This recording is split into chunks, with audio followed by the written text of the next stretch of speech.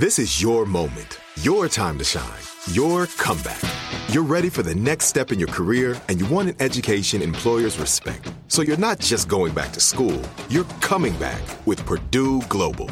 Backed by Purdue University, one of the nation's most respected public universities, Purdue Global is built for people who bring their life experience into the online classroom. Purdue Global, Purdue's online university for working adults. Start your comeback today at purdueglobal.edu. When you buy Kroger brand products, you feel like you're winning. That's because they offer proven quality at lower than low prices. In fact, we guarantee that you and your family will love how Kroger brand products taste, or you get your money back. So next time you're shopping for the family, look for delicious Kroger brand products, because they'll make you all feel like you're winning. Shop now, in-store, or online. Kroger, fresh for everyone. Hey, it's Will Friedle. And Sabrina Bryan. And we're the hosts of the new podcast, Magical Rewind. You may know us from some of your favorite childhood TV movies like My Date with the President's Daughter and the Cheetah Girls movies. Together, we're sitting down to watch all the movies you grew up with and chat with some of your favorite stars and crew that made these iconic movies happen. So kick back, grab your popcorn, and join us. Listen to Magical Rewind on the iHeartRadio app, Apple Podcasts, or wherever you get your podcasts. Brought to you by State Farm. Like a good neighbor, State Farm is there.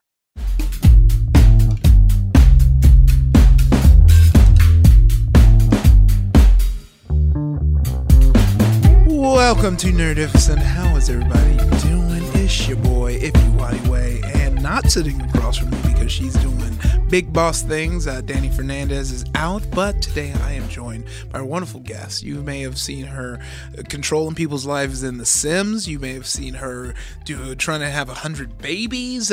She's a good friend of mine over with me over at BuzzFeed Multiplayer. You heard me talking about it on the pod while I was there our day. But today we have Kelsey and Peach K. How you doing?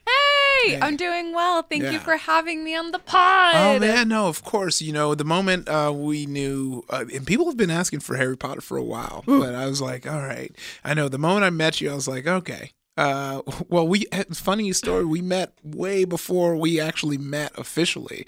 And when you held Naomi for that Ned video years ago. Yeah. I always forget. Yeah, I was so, a thing. Like, Aurora was so, she was like, she held Naomi, and I was like, I don't know. That was a long time ago. And yeah, no, you held Naomi. Yes, then, she was my everything that day. It was the best day of work. I was an intern still. I know. And they were like, oh, do you want to help on this shoot? You can hold a baby. And I was like, yes, I want to hold a baby. And she was the sweetest and the chillest baby. She was not fuzzy at all.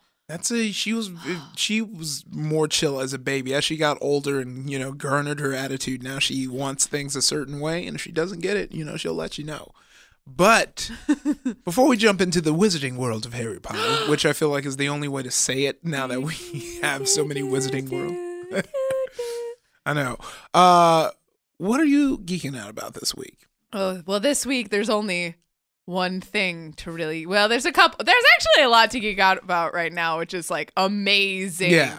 But the main thing that I'm geeking out about is Game of Thrones, and also about the Game of Thrones writers being signed on to write the next trilogy. Oh man, there couldn't have been Star Wars bad timing. Yeah, the worst timing to announce them writing anything. I know. I saw that. I was like, and the first tweet below it was, of course, that Darth Vader gif. Yeah. No. I know. Like, even if you don't watch Game of Thrones, just off of the fallout alone, as a Star Wars fan, you have to be like, no, please. No. But I mean, I'm a fan of both, so it's just a double day. Yeah, you're like, ouch. Oh man, yeah. Big news. For me, I mean, it's, as we get closer and closer to E3 and the best holiday of the year, I was about to say. We had the announcement of the new Ghost Recon, which I was a big fan of. Wildlands. That was spoiled, right? Yeah, I loved that. Got Breakpoint, and it looks a lot smoother, a lot better. And then we had the new raid for the Division drop, which is going to be dropping. Well, it will be out by the time this is out, which will be next Tuesday. But so lots of fun stuff in the video game space. As far as movies, I saw Detective Pikachu. I really enjoyed it. I haven't seen it yet. Oh, it's very I cute. really, really want to see it. Yeah, by now the Who Shot You podcast that I did last week is out, to where you see me defending my boy Pikachu to two folks who weren't basically Who is coming for Pikachu? people who aren't into Pokemon. Who is Pikachu? Yeah. I'm coming for it. But I had a good time, and my review for it was, if you are a Poke fan at all, backflip into those seats. You're in for a wild, fun ride. Oh, I can't wait now. I've been waiting for a free evening to go see it, and I have none. I know. Because I'm too busy crying over the remnants of my PC. Oh man, yeah, that's what a wild ride that's been. Yeah, my whole Discord was trying to help. I was like, they're like, has she tried this? Has she tried this? And we're like, yeah, we did it all. And I had like several different people come in. I had me on the phone with other people. I was like on the phone with the company. And then the company's like, can you break open this part of the PC and show it to me? And I'm just like, at that point, I'm like, you know what? No. Yeah. Fix it. Yeah, I'm going to send it to you and I'm going to let you do that. I do not want to. Also, the case is not super useful, like for certain sections. I was like, need to get a better case next time around. That's the thing is, PC gaming is like expensive Legos. But, when the Legos fit, they fit. And when they don't, it's like, oof. When they don't, you step on them and it hurts, bro. It hurts. So let's hop into our plane, our wizarding plane, and fly over to London, and then through London go to a train station and go to platform. What's the platform? Are you serious? Of course I'm serious. I'm 9 3/4, 9 bro. 3/4. I was gonna say 9 3/5. So I'm glad I asked. Ouch! Big oof. Look, I was on the Harry Potter train for the movies. The Hogwarts Express. Yeah. The movies. Oh, that was very good. I'm glad you caught that. I would have felt that. Yeah. There's lots of puns I'll miss. There's but one. I'll miss a pun and people will tweet and be like, why didn't you say this? And I was like, why didn't I say that? But yeah, no, I was more of a movies follower along guy. But I did see it take over everyone around me. And, when you think of where Harry Potter started and then how long it came from Deathly Hallows, because I remember people reading it when I was like in high school, maybe even before that. And then people reading Deathly Hallows when I was out of school. So that's a long running book series. Yeah. I actually grew up with it. My mother first purchased the book, I believe in... What was it? It's like 1997. Yeah, I believe when she first published it. So I was quite young and couldn't read that long of a book myself, and so she read it to me. And I eventually, as I got older, could read them for myself. So my mom would actually read all the Harry Potter books to me, like the first 2 or 3. Oh man! And then I started reading them, and we'd have to like trade off who had the book. So like at a certain point. That also like means like Harry Potter has that like strong nostalgia bond too. Like that's awesome. We'll jump into the nitty.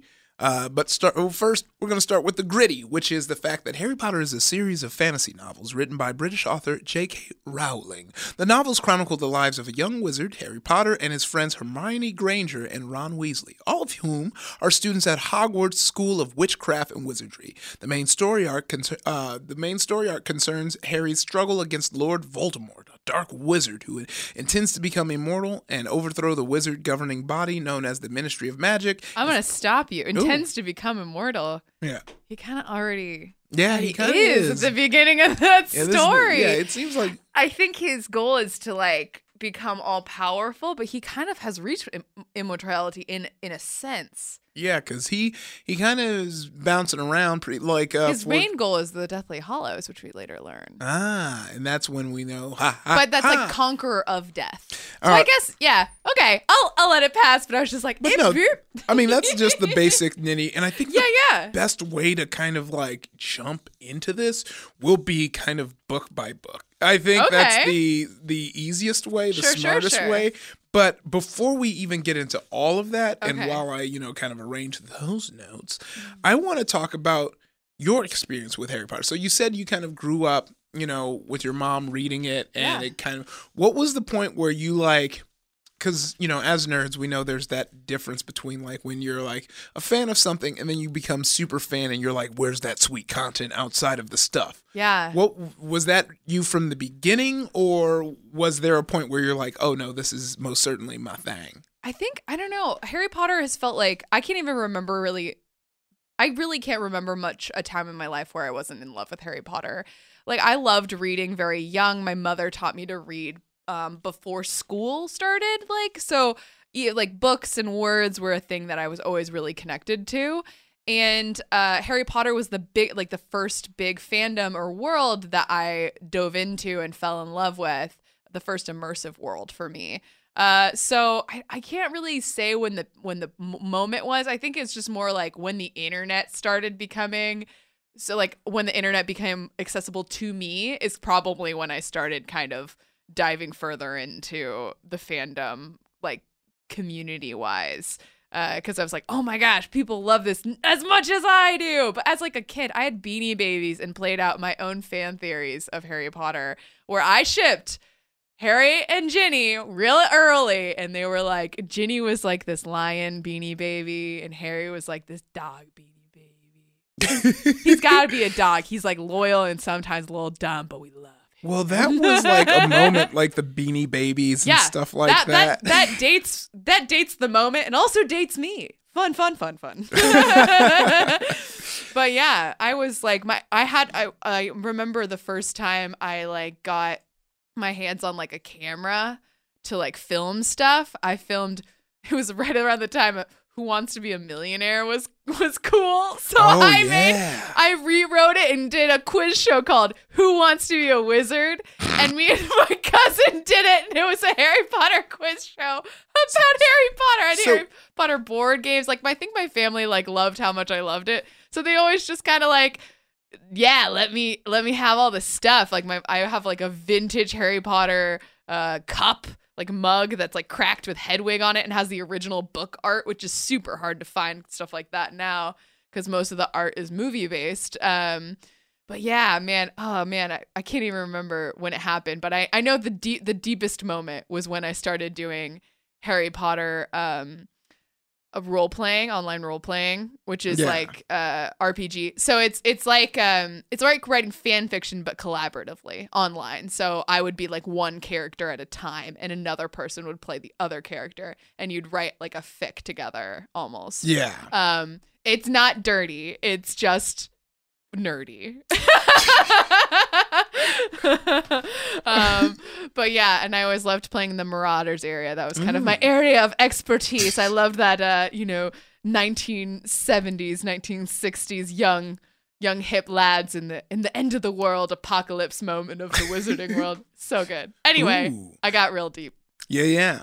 So let's kick it all the way back, and we're going to start with the first Harry Potter book, Harry Potter and the Sorcerer's Stone, known to us in the U.S., India, and Pakistan, and everywhere else as Harry Potter and the Philosopher's Stone. Yeah. The book comes out in 1998 in the U.S., and it originally came out in June 26th of 97 in the U.K. And I was like, that's why I was quiet for a second. I went down a wormhole to really delve into this Philosopher's Stones versus Sorcerer's Stone. Yeah, they didn't think it would sell. Yeah, that was a Rowling suggestion. What little kids. Yeah, JK's always been pretty on top of that kind of stuff. Like JK even came up with that moniker because she thought that male writers would not sell as well, and she decided upon Harry being the main character as a boy because she didn't think it would sell as well. Yeah. She's been very much one of those types of people to kind of like try to be playing the system, I guess. Yeah, but it's interesting because that is like the interesting game. What I kind of compare it to is Shonda Rhimes and Grey's Anatomy, where Shonda Rhimes wants to create these stories about black women, but first she created the successful story led by a white woman and then sprinkled people of color and diverse, sexualities around this character, and now she makes, How to Get Away with Murder because now she has solidified herself. But also, in the end, she didn't budge in the sense that this was just powerful women across the board, and she was able to make that happen. And the reason I say that is now that I've never kind of known that, but you kind of feel it when you read or watch Harry Potter because Hermione's the only capable person. Yeah, all the boys around her are dumb. Her back is tired from carrying these two dumb lads. Yeah, like she is really the whole the school hero. In the second book. Wait, yeah, the second book would have. The whole school, I had to fact check myself. Sometimes I get passionate and will just say things and I'm like, wait, am I right? The whole school in the second book would have shut down if not for freaking Hermione Granger being in that library doing God's work. It's like, look, I got to do the work. But she's willing to put in the time. Thank God these two idiot boys were forgiven by her in the first book. And she decided to take pity on them and befriend them after they mocked her because otherwise the whole Wizarding World would be dead. And that's how I believe it. I mean, that's true. She had to school all these dudes. But yeah, we had the book. So the book, I actually did read Sorcerer's Stone. And yeah, the book follows just the general introduction of Harry. We see that he's living, a life. He's really abused life. Yeah, he is the kid under the stairwell, living with the Dudleys? Dursleys. Dudley's the son. Dudley's the son. Dudley Dursley. Alliteration. What a good name, right? Okay, yeah, there was Dudley. And then there's the Dudley boys in the WWE. Get the tables! Wow, you just dipped into another fandom I know nothing of. I was like, he goes along. You go where I cannot follow. I'm essentially just every t-shirt site on the internet. I'm bringing all the fandoms together and making it one. You're like Sherlock Hoovian. Yeah. Sherlockian. What is it again? Which one is that? It's like Supernatural Sherlock in Doctor Who, and there's a term for it, and I forgot the term. Well, someone will tweet at us. They will. They'll be like, it's this, and I'm like, should have known. Well, now we do. No. But yeah, so he's with the Dursleys. They're it's kind of like when you really, and I think when you break it down, it's horrible. Yeah, like it's your dead sister's, son, and you hate him? There's a lot of backstory as to why. Oh, really? Actually. And is this in mainline book stuff? Yeah, mainly. Is it? Oh, wait.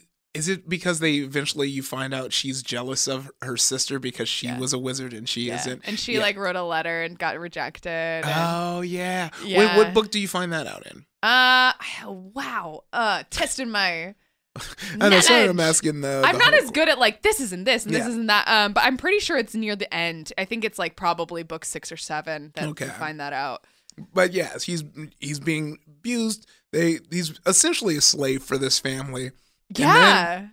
And then that tidbit of information that Kelsey just leaked to you find out is why. Spoilers, sorry. But you find out that's why when the invite comes, they know what it is right away. Oh yeah, and try to stop it. They do not want Harry to become a wizard. Well, I also think that part of it too, it's never explicitly said, but the Wizarding World took her sister away from her. She was very deeply impacted by what happened and the fact that her sister died while they were fighting and in this war, and she's just you know what?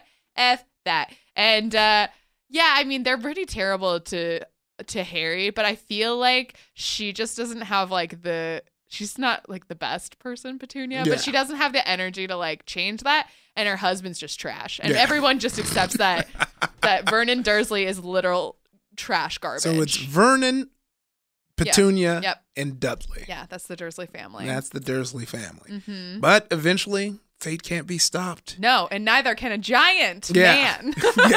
Our boy, who we learn is Hagrid, busts into the cabin because they move away because they try to escape. So the one fine day when our boy turns 11, he gets a letter from Hogwarts and they do try to hide it. And then so eventually the letters get more and more persistent. There's more and more of them. It is quite funny and magical in the way that they're being presented. And at a certain point, after all else to stop these letters have failed, they decide to just like pick up and leave town and like go to they go to a hotel, they're found there, then they go to a house on a rock. Yeah. That they have to get like Vernon's insane. Yeah. I hate this man. and they go there, and Hagrid bursts in and says what is known to anyone, even if you are unaware of what Harry Potter is. You know the line, "You're a wizard, Harry." A what? And they ship off to Hogwarts. But heckin' yeah. And so then we go, and how do I don't need to hit you with all this, but then does he meet Ron first or Hermione first? He meets Ron first. Yeah. So he meets actually first he meets Draco Malfoy. Oh yeah. Or this Rip. guy. He meets him which is very interesting. He meets him while trying to get his robes. He meets him, and he's like and Harry doesn't know how to respond because he's just like there. He's in a whole new world. He's like wanting to like make the best of it, and he's like just in the wizarding town, Hogsmeade, or not Hogsmeade. He's in Diagon Alley, which is like this small wizarding area of London. And he's trying to get all of his like stuff for school. And so he goes into, I think it's Glad Rags, but he goes into, wow, I'm just going to keep dropping things and people are going to be like, being like, she's wrong. But anyway, he goes to get his robes, and Draco's also getting his robes at the same time. And they both haven't been sorted yet. And you can kind of see like the difference of status already, where he, Draco's just like ordering people around and talking smack about like certain houses and things like that, and kind of really giving a bad impression on Harry. Harry's very astute. You can tell in that scene that Harry is not the kind of kid to be like pushed around, even though he's been pushed around his whole life. Like he's gonna in the end make his own choices from his heart and his gut, and like what he believes is right and wrong, which is quite cool for an 11-year-old. I feel like I was very susceptible to other people's opinions. You're like, oh, that's cool. Okay, well, I want to be cool. But Harry doesn't care about being cool. He's never been cool in his friggin' life. He's like, no, I care about what's right. Yeah, that's why you love him. But then, yes, he meets Ron. He meets the Weasley family while lost. Hagrid takes an 11-year-old boy and decides, I'm going to leave him at a train station that's very confusing with a very confusing letter. Typical Hagrid. Forgetting those deets. And I'm going to let him figure it out how to get onto this magical platform alone. And so luckily, Harry runs into the Weasley family on the way there, and they're able to help him get onto the platform, which has like a magical twist where it's not, just any platform in a train station. It's actually beyond a brick wall. That you run into. Yeah, in between two platforms. And so that's actually how he meets Ron, is because Ron's mom is like, oh, my son's your age and it's his first time too. Yeah. Look at you guys could talk. Yeah, be friends. Yeah, be friends, which is great. I feel like that reminds me a lot of like going to school, like the first person you meet that you're like kind of like, okay, I'm going to stick with you because I don't know anybody else, especially when you're going to a new school. So yeah, and then they meet Hermione on the train, and she's being bossy and looking for a frog. Yeah, and so then that's when they're like, forget you. And then Draco pulls up on them, right? And that's when he's being classist yet again. And they team up together to be like, this guy, he's whack. Yeah, and Harry chooses his makes his colors known and chooses his loyalties. Yeah. Yeah, it's cool. Then we're going to fast forward to another one of the biggest scenes in Harry Potter. One of the biggest things known about it is when they get to the Sorting Hat. Yeah. And the Sorting Hat starts to sort everyone. And when that hat sort them real young. Yeah, like, here's your main dominant personality trait, and your main group of friends. And just through the smell of your hair, I'll know who you belong. And then, the Sorting Hat on Harry's head is like, I mean, you might want to be with the winning team, the Slytherins. Hey, whoa! First off, he would never say the winning team. Yeah, I mean, but we all know that was JK's wink to everyone. Was like, just so y'all know, Slytherins, they the tight ones. No. Are you a Slytherin, Iffy? Of course I am. What? Yeah, win at any cost, whatever the cost. That was the tagline of another famous property. I'm a Gryffindor, so that's. But But I took so some super nerds out there might also know their hybrid, which it's like you have your first and then your secondary, and then like you have traits of the other two. Mm-hmm. So a lot of people know their order of like what their secondary is, and I'm actually a Gryffindor Slytherin. Oh. So I always make fun of Slytherins, but then I'm like low key. That's you. Still, I'm the very same. Yeah. I'm actually like Harry. I'm two sides of that coin. Yeah. And I can kind of flip depending on the situation, and I think that's like kind of what Harry deals with at that first Sorting Hat moment is kind of choosing. I think the Sorting Hat in the end oftentimes isn't necessarily just about your personality or who you are. It's about what you value and what you put above other things personally. So it's in the end, it's kind of also your choice, and the choice is what makes it, what makes your house, like what you're going to choose. So if you're going to choose chivalry, if you're going to choose cunning and win at every cost, if you're going to choose friendship, if you're going to choose the pursuit of knowledge, that kind of thing. So yeah, it's a very cool scene. It's also like really smart because, man, do you want to like rep your squad? Yeah. Like it's the best to give a bunch of kids and people in general like a little bit of that. Oh, what's a tribalism? Yeah. To be like, yeah, my squad. Let's go. There's a bit of here we go. Actually, I got some I got some info on houses. Oh yeah, fun Kelsey fact. Yeah. I know the Sorting Hat song from the first book by heart. Is it this one? The "You Might Belong in Gryffindor"? Well, it begins. You may not think I'm pretty, but don't. But it goes into that. But he has like a full opening part of the monologue. Okay, well, we're cutting straight to... You're doing the Spark Notes. Yeah, we're doing the Spark Notes where it starts with, "You might belong in Gryffindor, where dwell the brave at heart. Their daring, nerve, and chivalry set Gryffindors apart." Rip. Gryffindor. The house values the brave, courageous, and daring. People sorted into this house also appear to be ruthless and bold. Therefore, can also make rough mistakes. Hey. The animal represents Gryffindor as a lion. I'm just so attacked right now, and I just came here for a good time. Well, too bad. And the house colors are red and gold.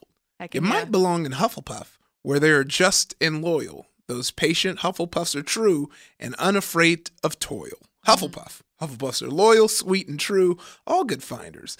They are... The finding thing is from... By the way, the finding thing is not from the books. That's really? Yeah, the finding joke is from a Harry Potter fan musical.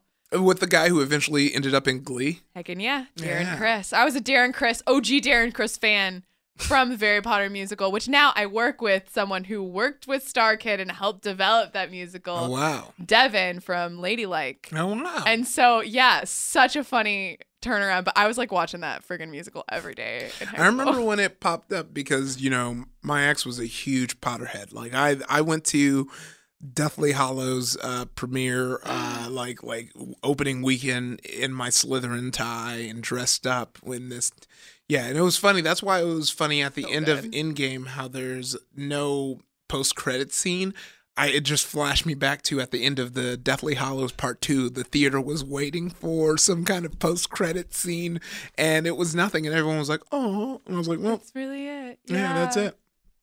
And then it wasn't. Yeah, then it was like, psych, that's the wrong number. Now we're doing Wizarding World. Well, they are also the hardest workers, yet the most humble of the bunch. As nice as they are often referred as weak by stereotypes.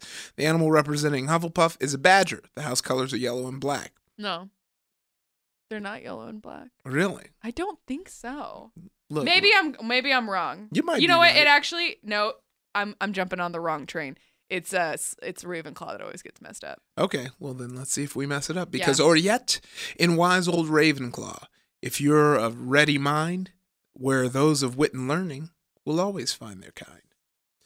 Wit beyond measure is a man's greatest treasure, says the carvings by the statue of Rowena Ravenclaw. Ravenclaw house favors the fair and wise. Their quick-witted manners brings them respect and at the same time mocking. The animal representing Ravenclaw is an eagle, and the house colors are blue and bronze. Yeah, that's it. Okay. See, a lot of people always say blue and silver, and that is incorrect. But it's actually blue and bronze. Yes, but I jumped in the Hufflepuff too soon because I was like, no! And then I was like, oh no, Kelsey, you.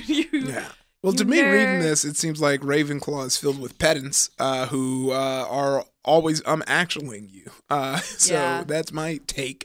That's why my third is probably Ravenclaw. Or perhaps in Slytherin, you'll make your real friends. Those cunning folks use any means to achieve their ends. The House of Slytherin represents cunningness, ambition, and charm. They live to achieve the goals they most desire, but many are consumed by their ambitions, which makes them power-hungry. The animal representing Slytherin is a serpent. The house colors are green and silver. That sounds like a good house right there. Probably out of all the four I read. Sounds like the most dangerous. Oh, my gosh. Bum. Everyone in Slytherin isn't evil. Just everyone who's evil happens to come from Slytherin. That's the term. Yeah. I mean, that's not necessarily true, though. Even the villains in Harry Potter are from a multitude of houses. But it is. They do say it does. The power hungry. The qualities kind of come a lot of times from people who are at Slytherin, but that's not necessarily true, actually. Peter Pettigrew being a prime example of this. Not a Slytherin, totally a villain. Yeah. So then we go from the sorting house. Now we're in classes, and this is where we meet Professor Severus Snape, who. The lore. Yeah. Oh, the lore. Yeah, they meet. You meet Severus Snape, and they really make you believe this man is evil. He is. I don't even. Wow, hot takes from Kelsey. No, he's not evil, but he's an adult man taking out his frustration on children. Grow up, Snape. Grow up. But yeah, no, he's not a cool dude. He definitely seems like he's on the wrong side of the tracks in the first novel. He's always giving Harry a hard time. Really likes to fail them in class. Yeah. And you'll learn out more about why in later books. Yeah. And you're going to learn more about the Sorcerer's Stone, and we're going to speed through the rest of the 6 and give more curt explanation. This is the intro book, so of course it's going to be thicker. But well, they actually get opposite. The physical books get thicker as they go. Get thicker, but our synopsis is about to get thinner. Yeah. But we'll get into all that after these messages. Are you looking for the perfect move-in ready home this spring season? Now's the time to buy at Fisher Homes. For a limited time only, enjoy below-market interest rates starting at 5.375% APR, 6.139% APR. With these exclusive lower rates, you can save hundreds on a move-in ready home and start enjoying the benefits of home ownership even faster. Schedule your personal tour with one of our new home specialists at FisherHomes.com and make this spring the season you find your perfect home sweet home. Financing provided by Victory Mortgage, LLC, NMLS 461249, Equal Housing Lender. Hi, I'm Cindy Crawford, and I'm the founder of Meaningful Beauty. When Dr. Sabah and I decided to do a skincare line together, he said to me, we are going to give women meaningful beauty. And I said, that's exactly right. We want to give women meaningful beauty, which means each and every product is meaningful. It has a reason to exist. It's efficacious. You're going to get results. And then you just go out and live your life. Meaningful Beauty. Confidence is beautiful. Learn more at meaningfulbeauty.com. Good sleep should come naturally, and with the new Natural Hybrid mattress, it can. A collaboration between award-winning mattress brand Leesa and home design favorite West Elm, the Natural Hybrid is the culmination of these two companies' shared values: premium materials, meticulous craftsmanship, and sustainable practices. Made with natural latex, responsibly sourced natural wool, and environmentally safe foams, the Natural Hybrid elevates your sleep sanctuary, indulges your senses, and supports a greener tomorrow. Plus, when you purchase the Natural Hybrid, you're also helping fuel Leesa's work with shelters and those in need. Since 2015, Leesa has donated more than 40,000 mattresses to ensure children and families have a safe place to sleep. Don't put off a good night's sleep any longer. Get a Leesa mattress today for a sound sleep tonight. Visit leesa.com/iHeart. That's LEESA.com/iHeart. And we're back. How you doing? Did I do a weird thing? Matt on Candy Dinner points out the fact that, like, between breaks, when I say we're going on break, like, I kind of power down, like, my eyes close. and then I'm like, all right, and we're back. Because you gotta take a moment to, like, breathe. Exactly. Like, okay. All right. And I'm back now. Okay. Yes. But we're talking Harry Potter. I'm here with Kelsey and Peachy K. Your last name is very fun to say. Yeah. And that rhymes. So is and yours. Peachy K. Very fun to say. Yeah. But and so are many Harry Potter characters. Yeah. I mean, Longbottom, Dumbledore. It's not Dumbledore, but I said it the way Madame Maxine says it. Professor Dumbledore. Oh, that's a flex when you add extra syllables to people's names. Oh, well, she's French. Oh. The character's French, so she says Dumbledore. It's quite a lot. I love all I can mimic a lot of the characters. We're gonna move on. We don't need all of Kelsey's character impressions. All her character voices. So we have this description of Severus Snape, which, will be in the footnotes where we got it from. But whether you love him or hate him, or love to hate him, Severus Snape makes quite an impact in the Harry Potter series. If you're Harry, Snape is a nightmare of a teacher, picking on the boy from the moment he stepped into potions class, and showing clear favoritism towards Draco, Malfoy, and other Slytherin students. And yet, when Harry and his friends thought Snape was the one trying to steal the Sorcerer's Stones, it turned out he was trying to protect it. And every now and again, Snape actually seemed like he was trying to help these kids. So, yeah. Yeah. We kind of, What a turnaround in the first novel. Yeah. I'm going to take this moment to just jam through some of the people we meet before really going through Sorcerer's Stone, because we meet Snape. And then after we meet Snape, who else do we meet? We meet Snape, who he's whack. We all know that. You got...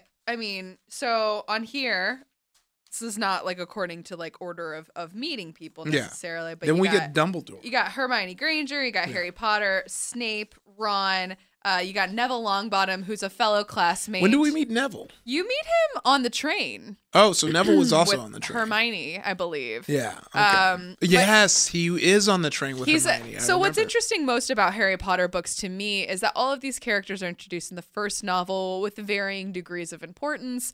Also, a lot of like subjects are introduced, and it is like very interesting how all of these things are later like have really major payoffs and really major importance to the plot. Yeah, especially Neville, right? Especially really Neville. Ends up so being very important. So you'd think like, oh, he's kind of like a comedic character at first. He's very much like the kid that like is always blowing stuff up in class and getting things wrong and losing his frog, and like, he does have like a really nice moment where he doesn't want the kids to leave the house at night and sneak out, and he tries to stop them, and they decide to go anyway, and so he kind of like tries to stick up to his friends, but he fails. But they ignore him anyway. The entire time. Oh, we almost forgot someone very important we meet in this book, which is Albus Dumbledore. Oh, sorry.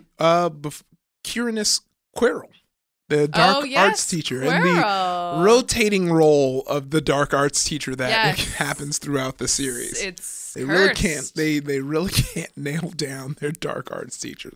But we meet Albus Dumbledore. Quirrell, you meet before Harry goes to school. He meets him in a bar, in a pub with Hagrid, and they introduce him, and they're like, "Oh, here's like Professor Quirrell." He stutters a lot. He seems like a very nervous dude. And Hagrid says, "Oh, he's going to be one of your teachers at Hogwarts."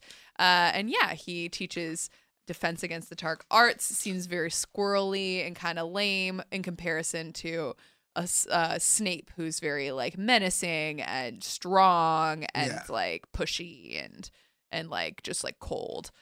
We got Professor McGonagall, who is the head of Harry's house and teaches Transfiguration. We have Dumbledore, who's the head of the school. Yeah, and he's kind of Harry's mentor. And he becomes but he's at first seems like this goofy, fun professor dude. He's very fun at first. But eventually what happens in the first book is we find out two things. One, Harry's good on the broomstick. He's real nice with that tool. And he becomes like this star quarterback. Just right out the gate. The silliest game you've ever heard of with it, like so silly. Quidditch. Quidditch is the most, like, even J.K. Rowling was like, I sat down after a fight with my boyfriend at the time and wrote the dumbest game that doesn't make any sense. Despite him. And the funniest thing is, I feel like that's what sold the movies. I feel like seeing those Quidditch scenes, like, even if you weren't like involved, you're like, oh, I need to know what this is about. It's cool. Chasing this golden snitch. Oh, dang. The rules are like weird, but the game itself is cool, man. Yeah. It's like violent. It's got like a lot of markings of popular sports that you already enjoy, so you already feel kind of connected to it, where you're like, oh, I can pick. It's like this and this and this mixed together. Yeah. And through the first Quidditch match, Harry starts to have issues with his broom. They look over, see Snape doing some magic, and they think it's him. We eventually find out that it's Quirrell, Professor Quirrell. Quirrell was. He was wearing a wrap, and on the back in the book was also turban. It's a turban in the book as well. Yes. Yeah. He unwraps that turban, and none other than the name who shall not be spoken, Voldemort, pulling up on the back of his head. Yeah. At the very beginning of the novel, you learn that the reason. So Harry was taken in by his aunt and her family as a baby and raised by them, and they told him that his parents died in a car crash. You later find out that is not true. He's a wizard, and his parents were killed by a dark wizard named Voldemort, but he was vanquished that day mysteriously when Harry was a baby and when Voldemort tried to kill him. So he killed his parents first, and then he tried to kill Harry, and for some reason, he did not succeed, and Harry ended up with a lightning bolt scar on his forehead. He was delivered to his aunt and her family by Dumbledore, and left on a doorstep, so like chill. So then you find out later it is none other than Voldemort back from the dead on the back of Quirrell's head. Yeah. Plot twist. Yeah. So, and this, the scar is very important because that's what protects Harry when Quirrell grabs him. His skin starts to burn, and Dumbledore reveals that it was his mother's kind of last gift to Harry as this charm that protects him. Yeah. It's old magic, but it's essentially that. So the order goes that Voldemort killed the father who was trying to fight him, and then Voldemort actually was not supposed to kill Lily, the mother, and she sacrificed her life to protect her son. And so that sacrifice was so powerful in her love that it actually did a very old magic that didn't actually need to be spoken of a protection charm on her son.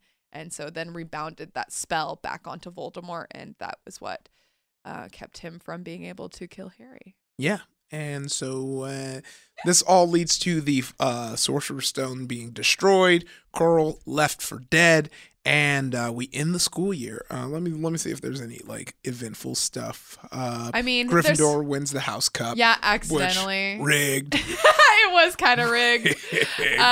Yeah, there's a lot of details in every book that's going to come in major play later. Yeah. But I think you hit all the high notes. Yeah, and the one big note is when he goes back to the Dursleys, even though you can't use magic in the Muggles world, he's like, they don't know that. And yeah, it is a rule that you are not allowed as a student to use magic in the Muggle when you're out of school. Because you're new to it, they don't want them like kind of, there's like being magic a secret, so they don't want to be outed by a bunch of teens. Yeah, rowdy teens running around with magic. So then this leads us to the Chamber of Secrets. Woo! This one was, I remember when my mother read this to me, it was much spookier than this first. Yeah. And the big snake thing was so scary. If you read it now, it's still messed up. The things that snakes says. Well, not a snake, but we'll get into it. Yeah. But my at a certain point, I asked my mom, I was like, Mom, can we read this during the daytime instead of right before bed? Because I was spooked. Too spooky for you. The first of a dark descent for Harry Potter begins a children's story, ends a war tale. But this is also where we meet Dobby. Dobby pulls up. So this opens with a dinner party with the Dursley family that they don't invite Harry to, and Harry's like, no, he's invited. Oh, he's not. He is and he isn't. Like, he's like there as an access, like to help serve them. Oh yeah, which is like annoying. Yeah. But he's like, when he serves them, he's like, all right, I'm out. And then he goes to his bedroom, and he's kind of sad that he hasn't got any cards or presents from his homies at school. Oh, you know what? I was mixing him in my head. You're right. It's a dinner party he's not invited to because it's with his boss. Yeah. And he doesn't want any wizard tomfoolery popping off. So he's like, I don't trust you. And if young Metro don't trust you, you don't get to eat chicken with us downstairs. But yeah, he's feeling sad in his room, and Dobby pulls He now has up. a room. Yeah. So they have noticed, in the first novel, they were like, oh, shoot. They know he's living under the stairs. So they gave him a room. Oh, man. After they were found out from the letters. Yeah. Hilariously. Oh. So that's why he's got a room now. Oh, that's such a funny. I didn't even catch that. Then Dobby's like, yo, don't come back to Hogwarts. So Dobby, a house elf, like a little elf man, appears in Harry's room and just is like, you shouldn't come back. Yeah, and he said, I've been taking all your mail. Yeah, so all of the summer, Harry feels very isolated. He feels like he made all these like true blue friends in Hermione and Ron, and he hasn't heard from them all summer. And he's like, dude, you knew that I hate these people. And it's Dobby's like, oh, well, it was me because I wanted you to feel sad and alone and not want to go back. Yeah. It seems like you still want to go back. So like, I'm here to explicitly tell you, even though it might hurt me later, which I can't explain, don't come back. And then he's like, nah, I'm and still Harry's coming. Like, no. So then he's like, all right then, magic time. And he does magic to frame Harry and try and get him expelled from school for using magic outside of school. Yeah, but luckily Harry is Harry Potter and he's famous in the wizarding world. And so he's got an immediate out with the Minister for Magic who's like, oh, it's fine. Yeah, you're Harry Potter. It's fine. You're Harry Potter. Don't you're going worry about to be the first draft pick of the Knicks. Oops. That was a Zion basketball reference that, you know. I know who the Knicks are. But I was the first draft pick. Yeah, I was sports sidebar. New Great, new love nerd. these. So Zion Williamson, but he was like he's the star high school player, and so everyone was so sure he was going to go to the Knicks, but it all relied on Knicks getting the first draft pick in the lottery. And today it was announced that they do not get the first draft pick. Oh, so no. the Knicks are very hurt. And the whole big thing is the other, like, I mean. Do you really think another team's going to be like, swipe? Well, 100%. Because yeah. here's the whole thing. And it's so funny because, like, you know, I often say this a lot. The parallels between sports fan and nerds are right here. You have fan theories, which I'm about to explain. One of the biggest fan theories. You have cosplay, which is every time you wear a jersey, you're cosplaying as your favorite player. Yeah. And you got conventions, which I'll just say are your basketball games. I mean, yeah, as growing up as a fan of sports and nerd culture, I feel like there's like a similar like feeling of euphoria that you can get from just participating as a spectator. Oh yeah. And like a joy from like, you know, diving into these people's lives and like who goes where and things like that. Yeah, no, I see it. And fantasy sports is just competitive fan fiction. Like that's all that. So anyway, the big theory was that the Knicks wanted to get Zion, and this big fan theory was that it was so they can trade New Orleans for Zion for Anthony Davis. New Orleans has the first draft pick now. So not only do they not have that bargaining power, but now New Orleans have Anthony Davis and Zion. So it's been so that's the big sports drama right now. There's a few people in the Discord who are real into sports, so I'm not even going to pretend like no one who listens to this care. Like people do care. But anyway, back to Harry Potter. Yes, love that. Uncle Vernon punishes Harry for that. He says they're like, you're not going back. Yeah. So in a way, Dobby's plan does seem like it's working because they put locks on the door, but I love this. Weasley. Woo! My guy. No, not even just Ron. The Weasley twins. The fave boys. Our young lads. In the whip. Team. And the whip is flying. Oh, yeah. They got a flying car. They got that Ford Anglia, in a light blue. And they come up. They like find out. They're like, Harry, We haven't heard from you I know, all we've been summer. sending you letters. We thought they were kidnapped. We thought things were bad, but my God, are they worse than we anticipated? We're breaking you out. But there were literal bars on this kid's window. Yeah, the way they locked it up, it was like, These Dursleys are crazy. oh my gosh, it was so funny. They jailbreak Harry. Yeah, which is good And because his owl friend Hedwig. in a weird way, it's the first thing in a like Wizarding World kind of story that was relatable, because everyone had that moment where your friends break you out, where they're like, we're gonna sneak you out, and this was that. I've never had to the that max. experience. I had it once. I was such a goody. Oh, I was at home reading Harry Potter. Oh man. So basically they fly the whole car to Hogwarts, and then we meet the Whomping Willow. Oh yeah, that's also a very important character for the third book. Oh, which one? The Whomping Willow. Oh yeah. Oh, the Willow is a character. I thought that was. It is though. It's got a personality, and its personality is of a woman scorned. Yeah. The Willow is here to protect. What to protect? We don't know yet. But that Willow is packing a punch. Yeah. And will wallop your car. And that's what it did, and they got in trouble for it. They definitely got in trouble. Yeah, so now they're punished. Ron has to clean the school trophies, and Harry has to help celebrity teacher Professor Lockhart, whose classes are chaotic, he has to address his fan mail. Yeah. Oh my gosh. I love that teacher. He's all the like quote villains or like weird characters. They're so good. Yeah. Like he's such a person in Hollywood that's like, oh, let me tell you about fame. Let me tell you about fame. And it's like Harry is so much more famous because he defeated the greatest dark wizard of all time. It's like if, let me give it, I'm trying to think of an example. Yeah. What would be a good example of like a person that's like historically relevant and a person that's like a Kardashian is like, let me tell you about fame to like Obama. Yeah. You're like, It's like, I'm gonna teach you. I would even put it that he's probably less famous than a Kardashian. He'd probably be more like Snooki. Yeah. Be like Snooki being like, let me tell you about fame. Yeah, let me teach you. Let me tell you about fame.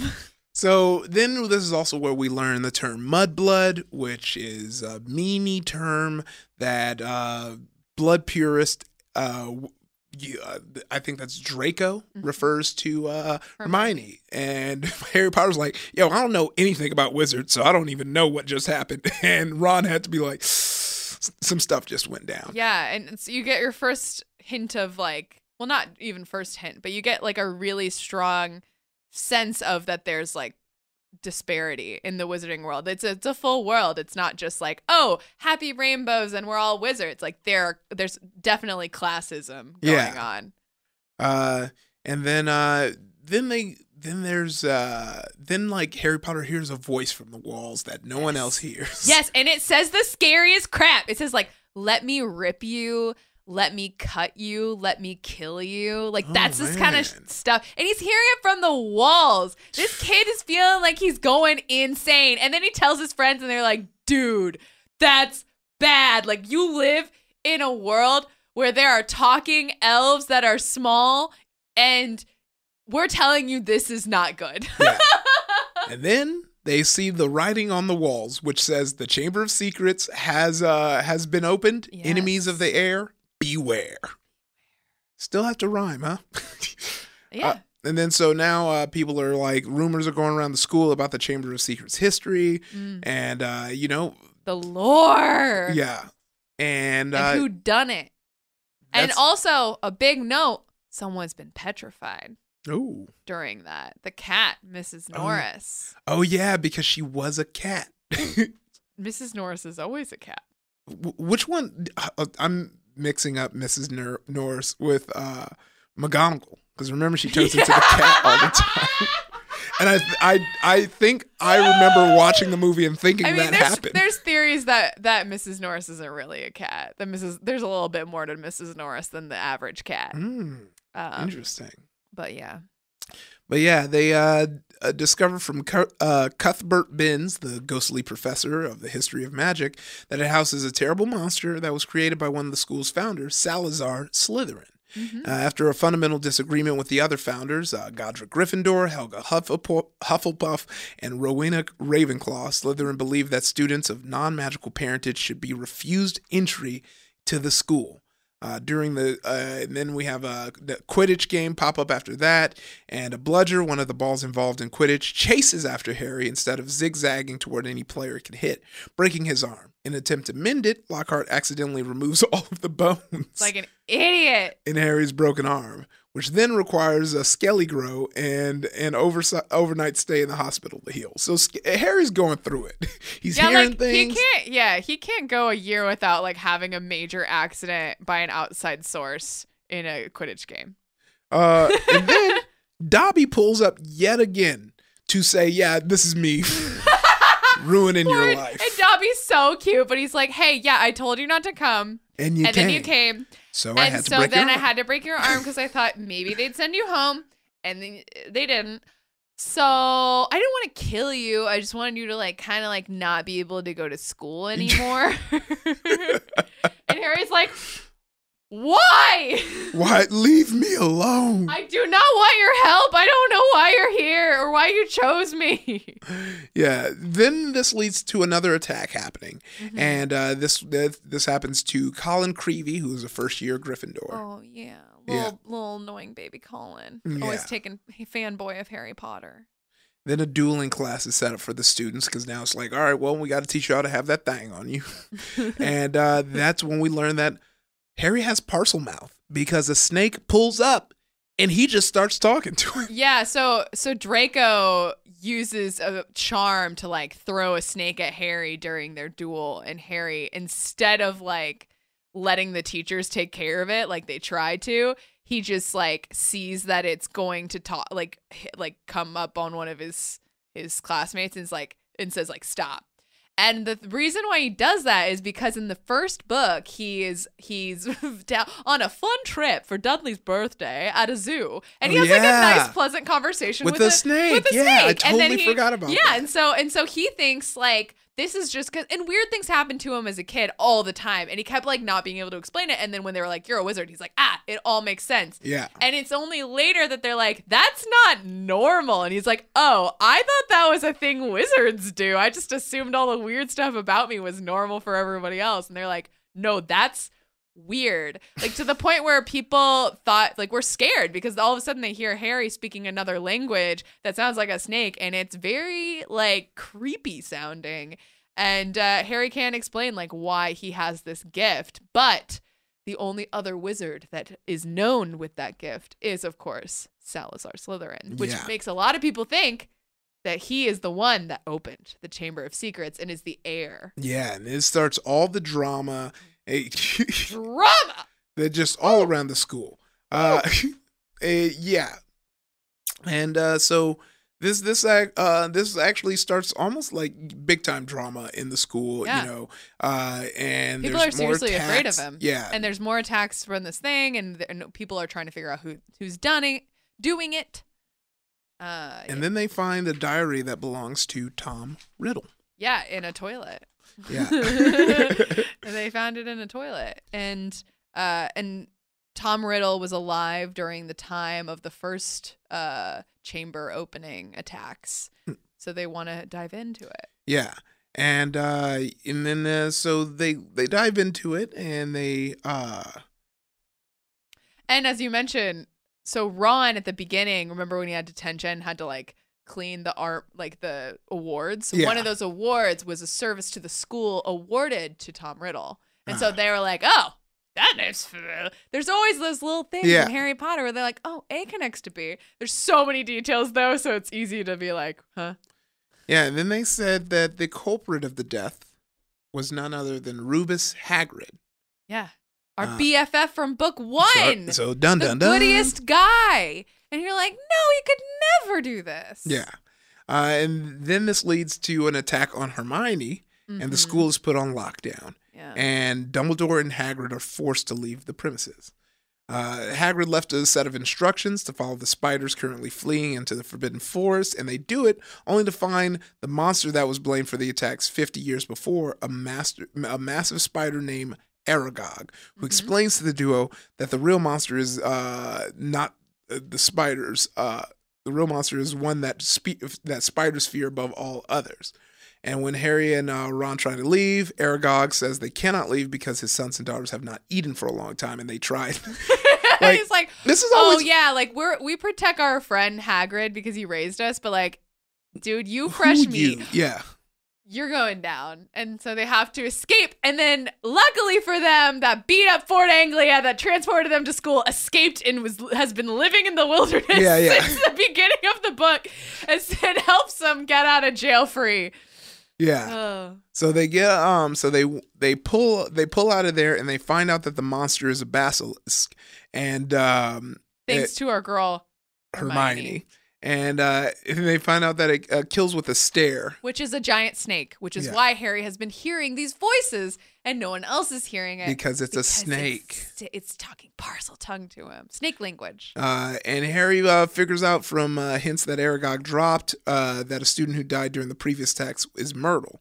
And when the very Myrtle where we found the diary in the toilet. And when Ginny is taken by the monsters into the chamber, they discover that the entrance is in the bathroom they have been using to make Polyjuice potion. And Harry, Ron, and Lockhart enter the chamber, but the dunder-headed professor, which this is what the articles say, I love that, who reveals that he's a fraud, causes a rock fall while attempting to erase the boy's memories with Ron's damaged wand. Oh yeah, because Ron's wand is damaged. He takes it, tries to use it, the spell blast him back. Backfire. Yeah, Ron's wand breaks in from the Whomping Willow, hitting him up at the beginning of the book. And yeah, it's uncovered that this celebrity professor actually has done nothing that has made him a celebrity, and is completely useless in the quest to, defeat the evil within the Chamber of Secrets. And he's like, I can't have people spilling this tea. Bye. But he grabbed the wrong wand and tragically lost his own mind. So then Harry ends up entering the Chamber of Secrets alone to find Ginny and Tom Riddle, who claims to be a memory preserved in his diary for the last 50 years. And Riddle shows Harry that his full name, Tom Marvolo Riddle, can be made into the anagram, I am Lord Voldemort. Surprise! Proving that Lord Voldemort is a big nerd. He's like, Tom Riddle's like, I wonder what cool thing I can name out of my own letters of my name. Oh, I want to make a new name. I'm like, what kid is like, I'm going to make a new name because I hate my dad's name that I was given. So I'm going to use the letters from my current name to make a new name, which with the words I am in front of it. Yeah. Like, I am Lord Voldemort. So yeah, you basically find out that he's been possessing Ginny through the diary to basically open those Chamber of Secrets. And Harry's loyalty to Dumbledore, in the face of Riddle, summons Dumbledore's Phoenix, Fawkes, who arrives with the Sorting Hat. And Fawkes blinds the basilisk, allowing Harry to remove the sword of Godric Gryffindor from the Sorting Hat and slay that basilisk. Oh, heckin' yeah. It blinds the basilisk. The basilisk is the thing that's been attacking everybody and making everyone paralyzed because of its eyes. Yeah. So it blinded it so that Harry had a fighting chance against it and wouldn't have to be blind. Unfortunately, he does get fatally poisoned by the basilisk. Yep. But Fawkes' healing tears save Harry, who uses a basilisk fang to stab Riddle's diary. But the diary and Riddle are destroyed, and Ginny is restored. Ginny. I don't know why I said Ginny. Ginny is, life. Because he was draining her life to come back to life. Yeah. And Tom now Riddle, they're back. A.k.a. Voldemort. So yeah, this is 2 for 2. He's tried a stone that gives you immortality. Didn't work. Harry got there in the end. And now he's tried to drain the life out of a child through his own memory in a book. All right. Failed again. And then the students come back to life. Lockhart is discharged because he's a fake. And we go back to Privet Drive, which is where the Dursleys live. Yeah. So then after this break, we have what? 4 more books left? Yeah, the books are dense, man. Yeah. So you're reading a very like detailed summary as well. Yeah. I said that we were going to do a smaller synopsis, and I lied. But this time, after this break, yes, these synopses are going to be way quicker. Yeah, because it just gets less dense the further in you go. Oh yeah. Wait till you see y'all after this break. Are you looking for the perfect move-in ready home this spring season? Now's the time to buy at Fisher Homes. For a limited time only, enjoy below-market interest rates starting at 5.375% APR, 6.139% APR. With these exclusive lower rates, you can save hundreds on a move-in ready home and start enjoying the benefits of homeownership even faster. Schedule your personal tour with one of our new home specialists at FisherHomes.com and make this spring the season you find your perfect home sweet home. Financing provided by Victory Mortgage, LLC, NMLS 461249, Equal Housing Lender. Hi, I'm Cindy Crawford, and I'm the founder of Meaningful Beauty. When Dr. Sabah and I decided to do a skincare line together, he said to me, we are going to give women meaningful beauty. And I said, that's exactly right. We want to give women meaningful beauty, which means each and every product is meaningful. It has a reason to exist. It's efficacious. You're going to get results. And then you just go out and live your life. Meaningful Beauty. Confidence is beautiful. Learn more at meaningfulbeauty.com. Good sleep should come naturally, and with the new Natural Hybrid mattress, it can. A collaboration between award-winning mattress brand Leesa and home design favorite West Elm, the Natural Hybrid is the culmination of these two companies' shared values: premium materials, meticulous craftsmanship, and sustainable practices. Made with natural latex, responsibly sourced natural wool, and environmentally safe foams, the Natural Hybrid elevates your sleep sanctuary, indulges your senses, and supports a greener tomorrow. Plus, when you purchase the Natural Hybrid, you're also helping fuel Leesa's work with shelters and those in need. Since 2015, Leesa has donated more than 40,000 mattresses to ensure children and families have a safe place to sleep. Don't put off a good night's sleep any longer. Get a Leesa mattress today for a sound sleep tonight. Visit leesa.com/iHeart. That's LEESA.com/iHeart. Welcome back to Nerdificent. I'm here with Kelsey and PGK, and we're talking Harry Potter. And we're getting through these books, and we're going to make it real fast for this last portion so we can get into the movies, talk about the future, what's going on, and a little fun thing I know that Kelsey did that y'all don't know yet. You'll know. When I say it, you'll know. Okay. So next we have the Goblet of Fire. So how does Voldemort come back in this one, Kelsey? It's not the Goblet of Fire next. Prisoner of Azkaban, my bad. So in this one, this story kind of is about Harry comes back to his 3rd year at school, and he finds that there is a man on the loose that has broken out of big wizard jail. And so that's kind of like the main story, is that there's a bunch of creatures called Dementors that are on hunt, and they're also kind of like, they think that he might go back to the school. Why? We don't know until later when it's uncovered that he is actually, he's helped betray Harry's parents to Voldemort, and he's like a big Voldemort fan, so he might be coming for Harry to finish the job.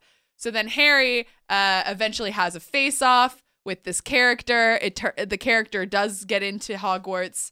It is revealed the reason why he is able to do that is because he can transform into a dog.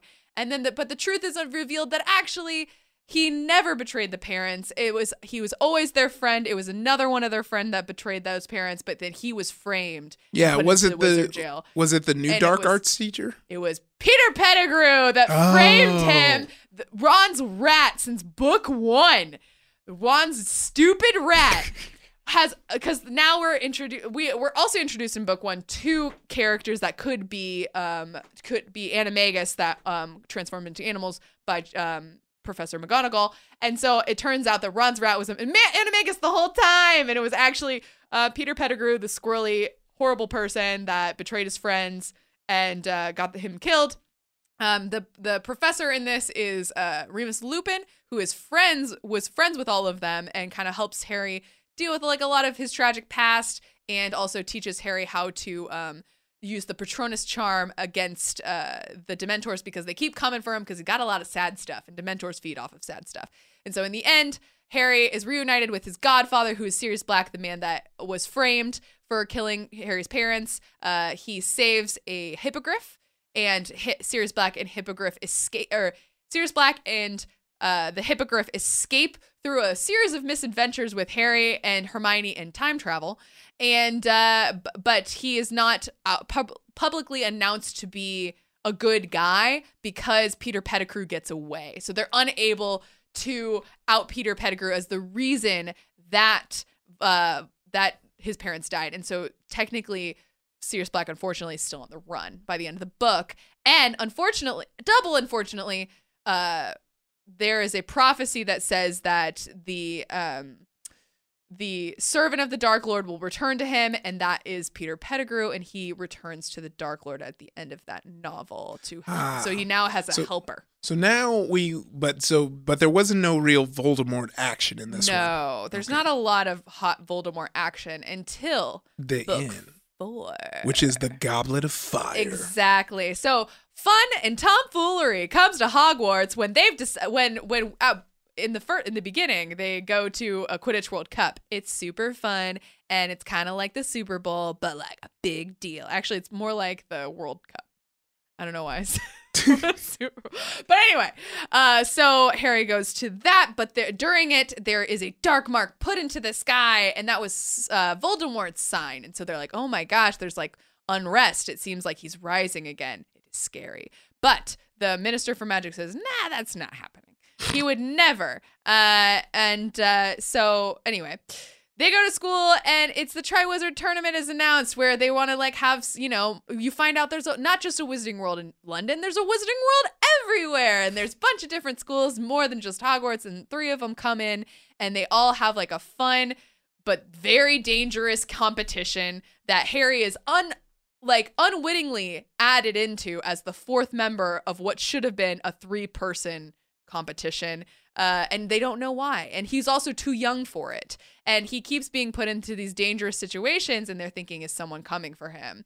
And so by the end of it, it turns out someone was coming for him. He's helped out by Mad-Eye Moody, who's the current professor.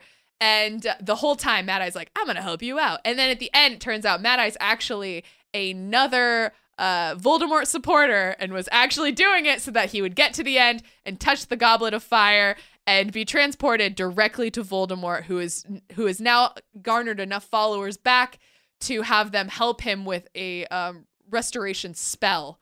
And they use Harry's blood to restore Voldemort to his former body, and also to take down Harry's protection, because now Harry's blood is running through Voldemort's veins, so he can now touch Harry where he couldn't before without being burned.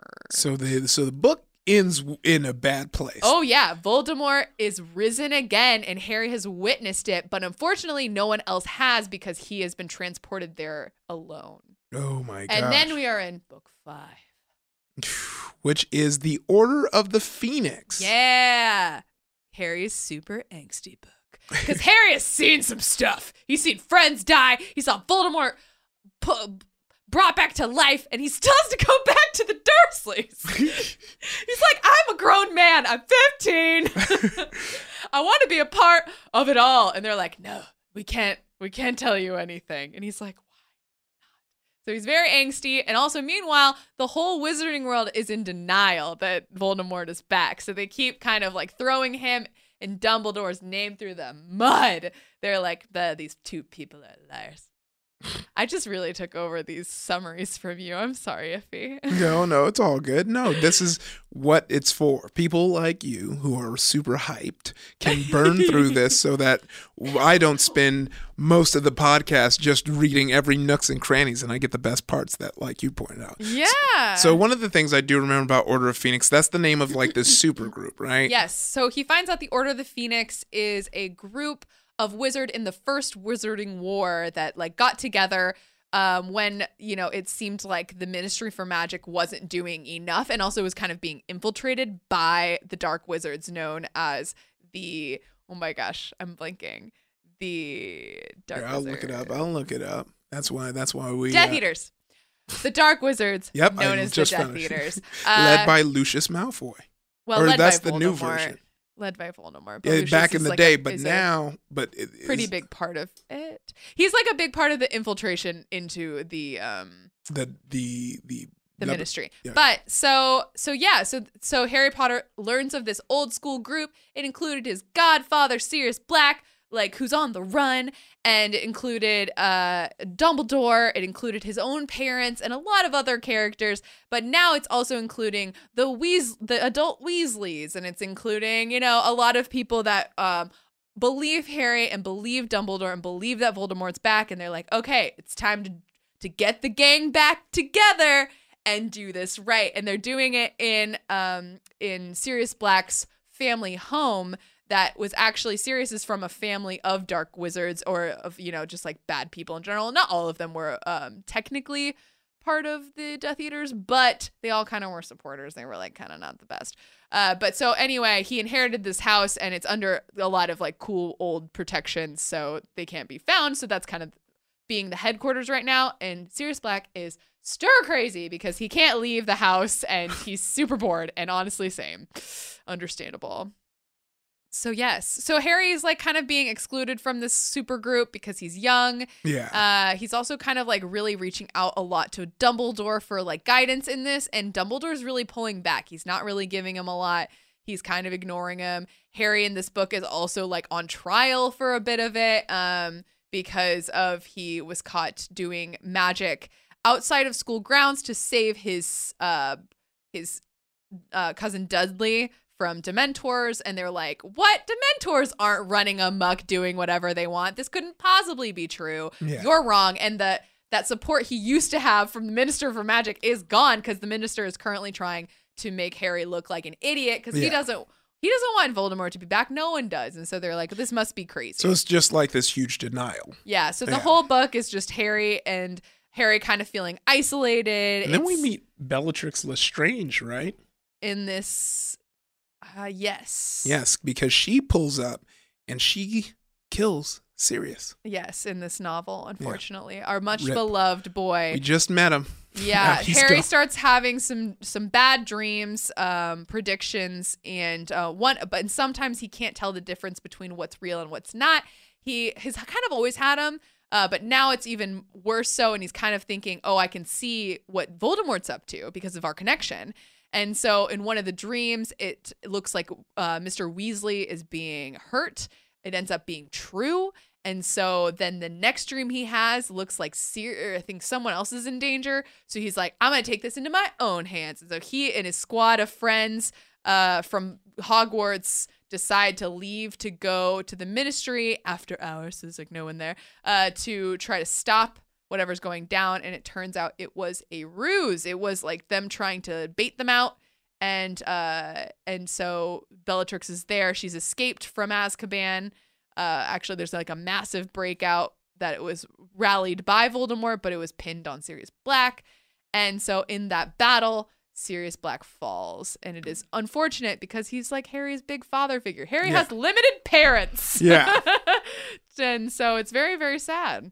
But it's a sad moment, but Dumbledore pulls up and then Dumbledore and Voldemort face off. Have a big face-off moment, in the Ministry. And then, everyone kind of like arrives and they're like, oh, Voldemort is back. And they see him there. They're like, oh, he's in the middle of the Ministry for Magic battling Dumbledore. Like, we can't even deny this anymore. Ah, frack. And then that leads us to Harry Potter and the Half-Blood Prince. Oh, yeah. And I remember when that was first announced, we were like, who is the Half-Blood Prince? Who is it? It could be Harry. But it's definitely not Harry. Yeah. This came out in 2005 too. So this, So what goes down in this one? What does Voldemort do now? So now he's outed. Half-Blood Prince. You know what? That's one of the ones that came out later that I was like so much less interested. Because these other ones I had years and years and years to reread and reread. And then Half-Blood Prince is kind of like, I remember reading it when it first came out. I like waited up for it and everything. And it's, a lot happens But I think it's just so sad that I block out a lot of it. So I might need your help a little bit. Yeah. Oh, yeah. No, it's all good. Details. Dumbledore picks up Harry from his aunt and uncle's house, hoping to escort him to the Burrow, home of Harry's best friend Ron and his large family. But then on the way, they make a detour to the temporary home of Horace Slughorn, former potions teacher. And then Harry helps persuade Slughorn to return to teach. Teach potions, which is interesting because up until now, the only available slot in the lineup has been the Defense Against the Dark Arts teacher. And there's already a potions master, Severus Snape. And so that's kind of telling of like what is going on with Dumbledore right now. Yeah. Yeah. Well, either way, we find out Snape meets with Narcissa Malfoy, Draco's mother, and her sister, Bellatrix Lestrange. And he makes a vow to them, a mysterious vow. A mysterious vow. An unbreakable vow to be that. Yes, but they don't say exactly. Okay, so they don't let you know at the time. It's just what the unbreakable vow is, but yeah, it's a vow that if you break it, you die. It's for real. You have to not do it. Yeah. So then the next morning, Harry, Ron, and Hermione get their ordinary wizarding level results along with the list of schools. Their SATs. Come back in and they figure out what classes they're going to be taking. Yeah, and they see Draco, who they're like, this dude's definitely a Death Eater. Yeah, so the world is kind of like up in arms right now. People are kind of on a witch hunt. The forces are growing, and they're definitely thinking, oh, Draco's joined up. Like, he's for real now. He's not just a jerk. He's actually a powerful and evil jerk. Yeah. And so on the Hogwarts Express, they're talking about that suspicion, but Ron and Hermione are like, I don't know. He's a kid. Yeah. They're like, there's no way. So then they get to school. Oh my gosh, it's all coming back to me now what this book is. Yeah. Yep. Oh yeah. They get back to school and Dumbledore announced that Snape is the Defense Against the Dark Arts teacher, which up until this point, Snape has always apparently wanted the job. Yeah. But we've always known that everyone who's been the Defense Against the Dark Art teacher, either something's always up. Yeah, they always have to leave at the end of the year. They're always replaced. So, yeah. And now Harry actually does well in potions.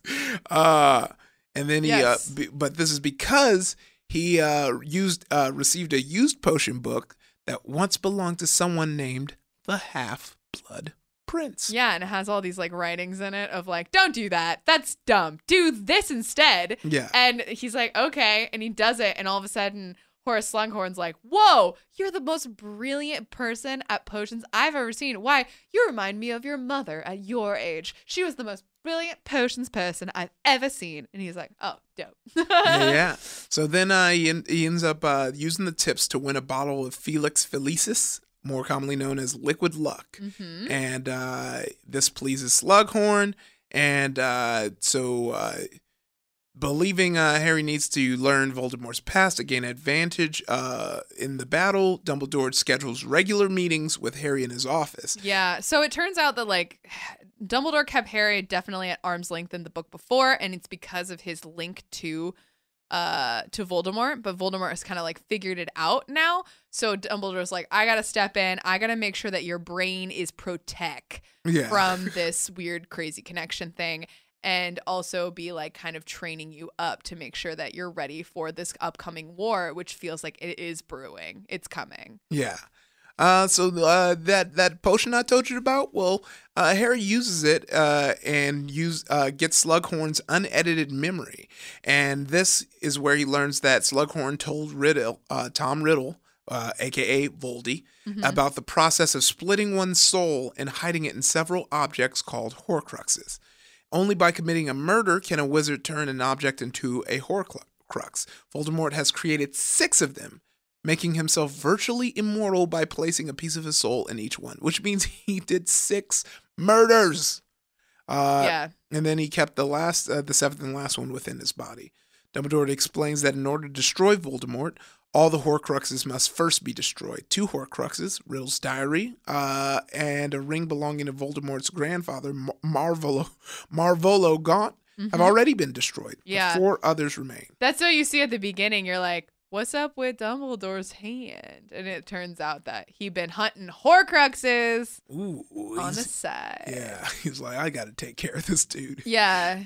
It's like, You're seeing the decline of Dumbledore, too. It seems like he's weaker. He's like not quite on his A game. He's not quite as funny and loving and jovial. Well, not loving, but he's not quite as funny and jovial as he once was, for sure, in this book. Yeah. Things have started getting bleak and dark. Yeah, and then some other side businesses going on is Ron's dating someone and Hermione is very obviously jealous. And they're fighting about it. Only after Hermione dates someone and Ron is super obviously jealous in book 4. Yeah.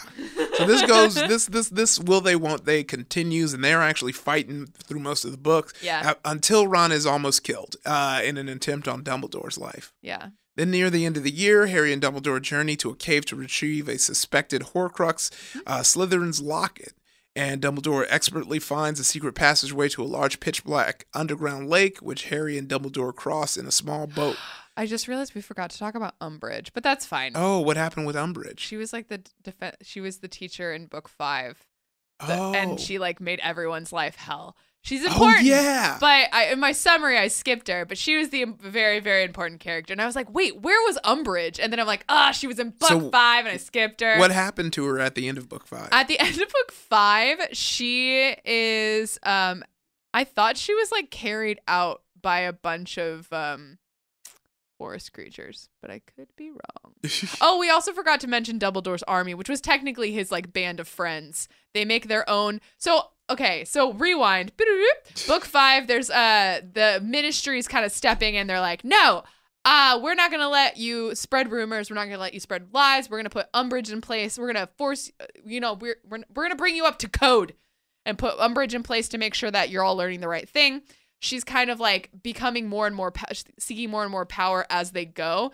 And so ends up like becoming actually the headmaster of Hogwarts eventually and kind of enforcing all of these terrible rules. And so to like rebel, they make this group called Dumbledore's Army. And Dumbledore's Army includes Luna Lovegood, includes Neville Longbottom. And then Dumbledore's Army is the one that ends up going to try to go fight Dumbledore. The goal of the army is for Harry to help train them to protect themselves because of Umbridge as the teacher. She's like, I'm gonna only teach you theory because you're children and you don't need to actually know how to protect yourself because there's nothing to protect yourselves from. And Harry's like, yeah, so there is. You're right. Dolores got abducted by centaurs. Yeah, she gets she gets taken into the woods. Yeah, they're like yoink, and Dumbledore eventually saves her, but she eventually kind of steps back after. Yeah. After That's getting such yoinked. a good. She's so terrible. She's like one of the greatest evil characters ever written, in my opinion. She's so terrible. Oh man. But yes, back to book 6. Sorry. Yeah, no, it's all good. So they try and go get this Slytherin locket. They go into the island. Oh, yeah. So Dumbledore decides to take Harry on a Horcrux field trip. His training's been enough. But he's like, Harry, before we go, you have to say yes to everything. Everything from now until until the end. You have to do what I say. And he's like, okay. So they go to this like little death island and he forces Harry to have him drink this potion that weakens the person drinking it. And so because they go together, they are able, if one person went alone, they would have drank all the potion and not been strong enough to get the Horcrux, but they went together. So Dumbledore takes all the potion, weakens himself. Harry finds the Horcrux, except for it's not a Horcrux. It's a phony. Someone else had already gotten that Horcrux and it was all for nothing. And so they go back to Hogwarts and they find out in their absence that the Death Eaters have invaded Hogwarts and are holding it hostage. And they go into a tower and they find Draco Malfoy and They find Draco Malfoy and Snape, and it is uncovered that it was Draco's job to be killing Dumbledore, which is why there was that accidental attempt on Ron's life that was misguided. It was because a boy was trying to do it, and Snape had made the unbreakable vow that he would help keep Draco from messing up and being killed by Voldemort. It looks like it looks like that Dumbledore is going to reason his way out with Draco, but it doesn't go right. And Snape ends up killing Dumbledore, and Dumbledore falls from the tower, leaving Harry hidden the whole time because Dumbledore tells Harry to hide. Yeah, and Snape reveals that he is the Half-Blood Prince. He is, yeah. And so he has written that book. He wrote all the notes in that book, and he is the one that killed Dumbledore and shows his true colors finally as being a de facto Death Eater. And all the Death Eaters run off. They've killed the headmaster of Hogwarts. Everybody's in an uproar. Harry is shooketh. Yeah, we're all shook. All shook. I remember when I read that, I was crying for days. But now Harry's like, I'm not going back to school. Yeah, he's like, it's time. I'm killing him. Yeah, he's like, I'm gonna take this Horcrux field trip and make it a camping trip. Yeah, so you know how most people, I'm not going back to school. Like, I'm gonna take a year off to find myself. He's like, no, I'm taking a year off to find pieces of Voldemort's soul and put them in the dirt. And so that's what he does. All of book 7, it's him. And Ron and Hermione say they're coming too, and it's a time to be alive where he tries to hunt down through various means, various trophies that Voldemort has put in his soul onto, and they all mean different things to Voldemort. It is a very difficult time. The relationships are all tested. Meanwhile, the greater world and wizarding world is all in turmoil, to the point where the minister for the actual prime minister of England and actual muggles are having to powerful muggles are having to be informed of the situation, because it's it's affecting muggles, it's affecting people are dying, people in the school itself. The Ministry for Magic has fallen. It's now in control by these Death Eaters, and so is Hogwarts. Hogwarts is being run by Severus Snape, I believe, in the Caro twins, Electo. It's 2 other Death Eaters, and Caro. Sometimes I miss it. And so Harry eventually tracks down most of them. He has to return to Hogwarts for a couple of them. And do you want to wrap it up there, Iffy? Yeah. I mean, yeah, I'm getting pretty a much. little convoluted here. Yeah. Well, no, it's fine. So yeah, the main thing that happens in this one is the mysterious RAB that kind of is carryovers from the Half-Blood. So the one, so in the Half-Blood Prince, that locket that they were like, psych, it's not really a Horcrux. Yeah. Someone else had already taken it, and it was RAB, and that was what we all had to sit for and make theories about between those two books. So yeah, who ends up being RAB? It's Regulus Arturus Black, who is Sirius Black's brother, who was a Death Eater. So Sirius and his brother obviously they had a falling out when his brother became a Death Eater, but Regulus ended up turning on the Dark Lord, thinking this is not what I wanted, and trying to help destroy that locket. So he took it. And it ends up being, I believe, in Creature's possession, who's a house elf. Nice.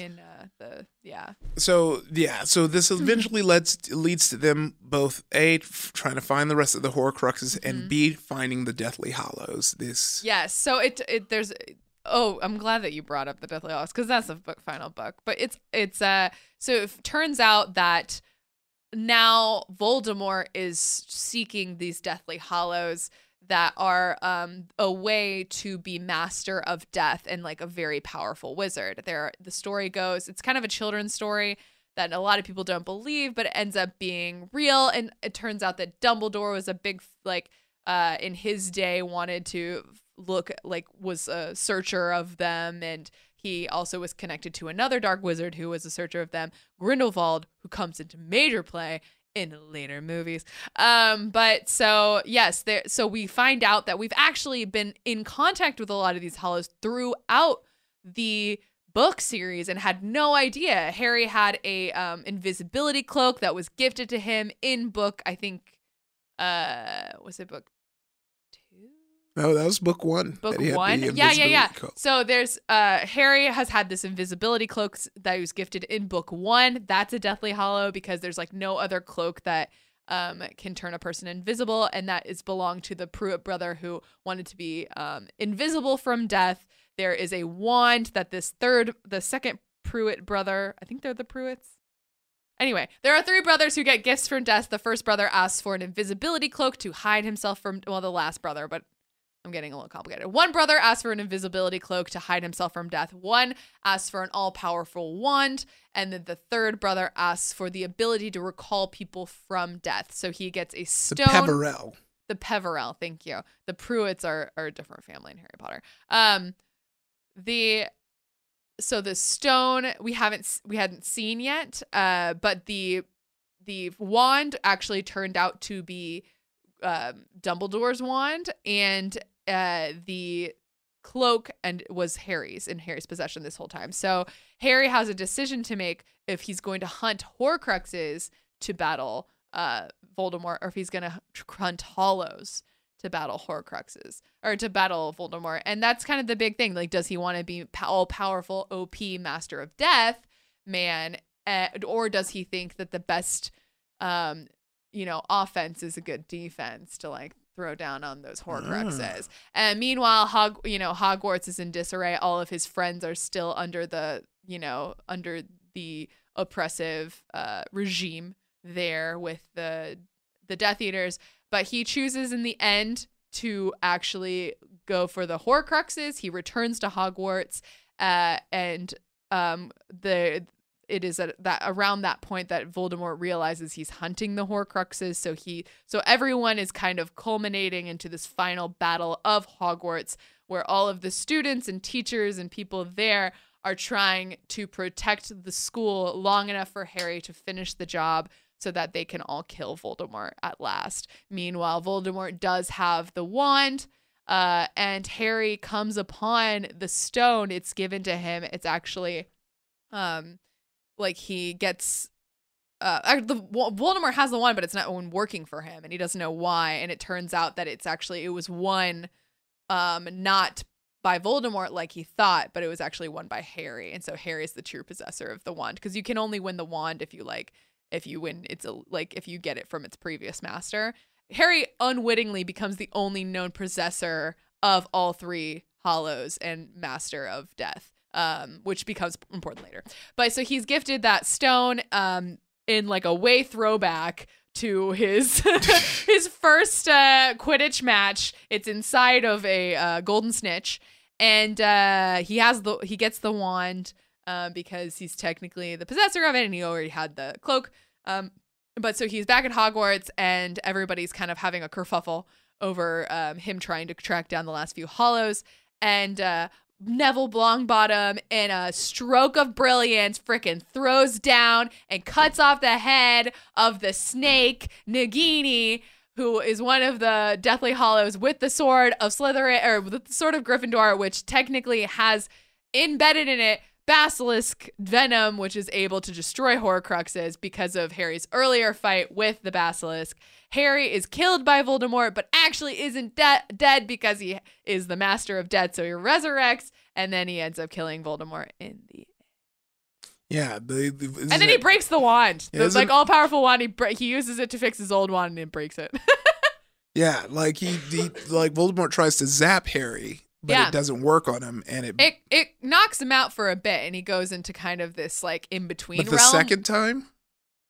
The second time. Yeah, and it says like there's a second time when he tries to, in the final onslaught, when it's like post dead Harry, he's back. Yeah, okay. And then Voldemort tries to use the death curse on him, but it refuses to use it on Harry. Because it's the wand. Yes. You're right. Yeah, I mean, Harry doesn't have possession of the wand, but he technically is the true owner of that wand because he won the wand's allegiance. I mean, it seems like also like, was there a lot of differences between the books and the movies? Yeah, especially in the later ones, there's some plot differences, which like also as a fan that maybe hasn't read those last 2 novels in a minute, it does like kind of mess with your brain. Oh yeah, 100%. What actually happens. I know in the like in the books and the movies, there's a lot of discrepancies, especially in like the last. But for the most part, it stays pretty true, like plot wise. But tragically, like I mentioned, in the books, he fixes his one and then he breaks the other one. Yeah. And in the movies, he doesn't. Yeah. It's silly. He's like, nah, we're gonna keep it. Yeah. So the one thing I wanted to talk about is you went to London to see what was it? Was it a Harry Potter play? Oh yeah. Yeah. How was what was that about? Yeah, what is that about and was it great? So, we see Harry Potter ends, we get an epilogue of like years later, and it's like Harry at the train station with his two sons now. One's already assorted Gryffindor. It's the 11-year-old's birthday. He's like, what if I get put into Slytherin? And Harry's like, Slytherin's not that bad, actually. It turns out Snape was good the whole time and was actually working with Dumbledore to overthrow Voldemort, and was, on their side, and actually had made a promise to Dumbledore that he would kill him if Dumbledore said to, and he did. So he's like, no, one of the greatest, most brave wizards I've ever known, Severus Snape, was a Albus Severus, which he named his kids such weird names. Yeah. But he's like, he was a Slytherin, so like it doesn't matter what your house is, like, Slytherin is still fine. And so that's how the books end. And so then the Cursed Child is a play that J.K. Rowling helped like inspire. I don't think she actually wrote it. There were other writers on it, but she helped develop it, and it's a play that happens after that epilogue, and it actually like follows the kid Albus Severus into that year of Hogwarts after and it's like it's a play, Broadway play like performance. Oh wow. Yeah, so I really wanted to go see it when it came to New York. I read the screenplay when it dropped. So they dropped the screenplay for all those people who were fans that like couldn't go physically see the play. And when it happened, there was a lot of disappointment and confusion because of like how it was written. It didn't feel like Rowling throughout the novels. It felt like I said, there was all these like things that were mentioned in book 1 that had huge payoffs in book 7. And you're like, this was clearly all like a mad woman put all this stuff together and like had all these through lines. And it was amazing and really well thought out. And the rules of the world, it was so rich.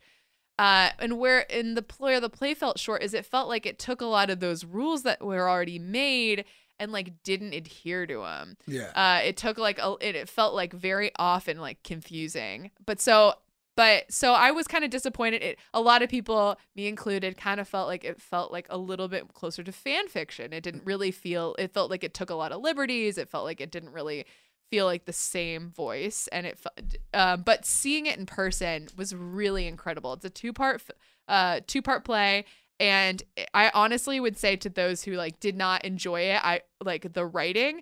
If you see it in person, it really comes to life with the characters, and it's a really fun way to re-interact with the story and a new generation and see these characters. Like it's a new version. I like to think of it as like it's kind of own separate thing. It doesn't, it's not exactly the same Harry or exactly the same Ron, but it is like, a really cool extension of the universe and a really cool thing that I haven't seen a lot out of other fandoms. I haven't seen a lot of play versions that were official, like that just tell a new story, adding to the world. So it's really, and also the way it's like it's the actors, the way the spectacle is done and magic is shown on stage. It's so cool. Like the way that they handle the magic and the transitions of movement of the world is just, it feels so, as a big fan for life, it feels so cool to watch like magic in front of you on stage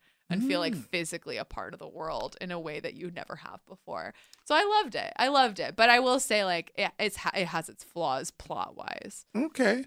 Well, I think that's a great place to leave it. I mean, there's more Harry Potter outside of what we talked about. There's that goes movies, way ahead of that. But now I think the new trilogy or whatever it ends up being.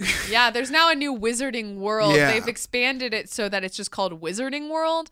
I believe, or Wizard. Yeah, I believe it's that. And now they have all of these new movies that are taking place in different times. But this is the perfect way to kind of, hopefully wet your whistle a bit and get you to jump in. Thank you so much, Kelsey, for sitting through all of this with me. It was a lot. I forgot how long that book series was until we were going through it, and I was like, oh yeah, this is a long one. But where can people find you? Yeah, so that you can find me on all platforms at Kelsey Dangerous. I am on Twitch, I'm on YouTube, I'm on Twitter, I'm on Instagram. You name it, your girl's on it. Kelsey Dangerous. My main job, as you mentioned before, is working for BuzzFeed Multiplayer, youtube.com/BuzzFeed Multiplayer. So you can see all my content. I put content everywhere. Yeah. And you know me, it's your boy, IfyWadiwe, IFYNWADIWE on Twitter and Instagram.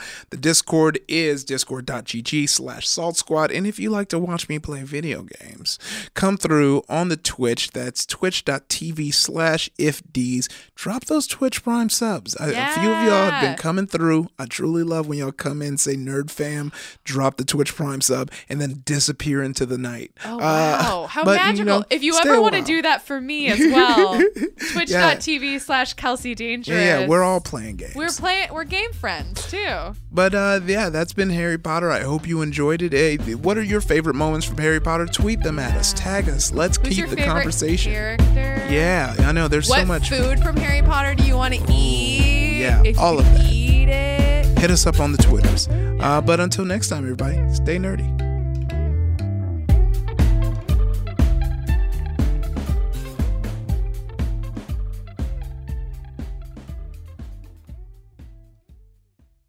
What's up, y'all? Janice Torres here. And I'm Austin Hankwitz. We're the hosts of Mind the Business, Small Business Success Stories, a podcast presented by iHeartRadio's Ruby Studios and Intuit QuickBooks. Join us as we speak with small business owners about the tools they use to turn their ideas into success. From finding that initial spark of entrepreneurship to organizing payments and invoices, we've got you covered. So follow and listen to Mind the Business, Small Business Success Stories on the iHeartRadio app or wherever you get your podcasts. You've probably heard a lot about electrified vehicles lately.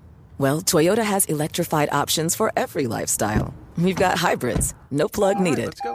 But we also have plug-in hybrids, if that's your thing. You can even go 100% electric in the Toyota BZ4X. With so many options for reducing carbon emissions, Toyota is electrified, diversified.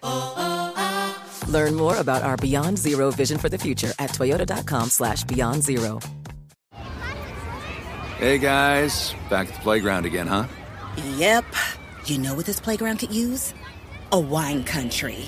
Heck yeah, and some waves so we could go surfing. Oh, yeah. Love that. A redwood forest would be cool. I'm in. Ski slopes. Let's do it. Can a girl go shopping? Yeah, baby. Wait. Did we just invent California? Discover why California is the ultimate playground at visitcalifornia.com.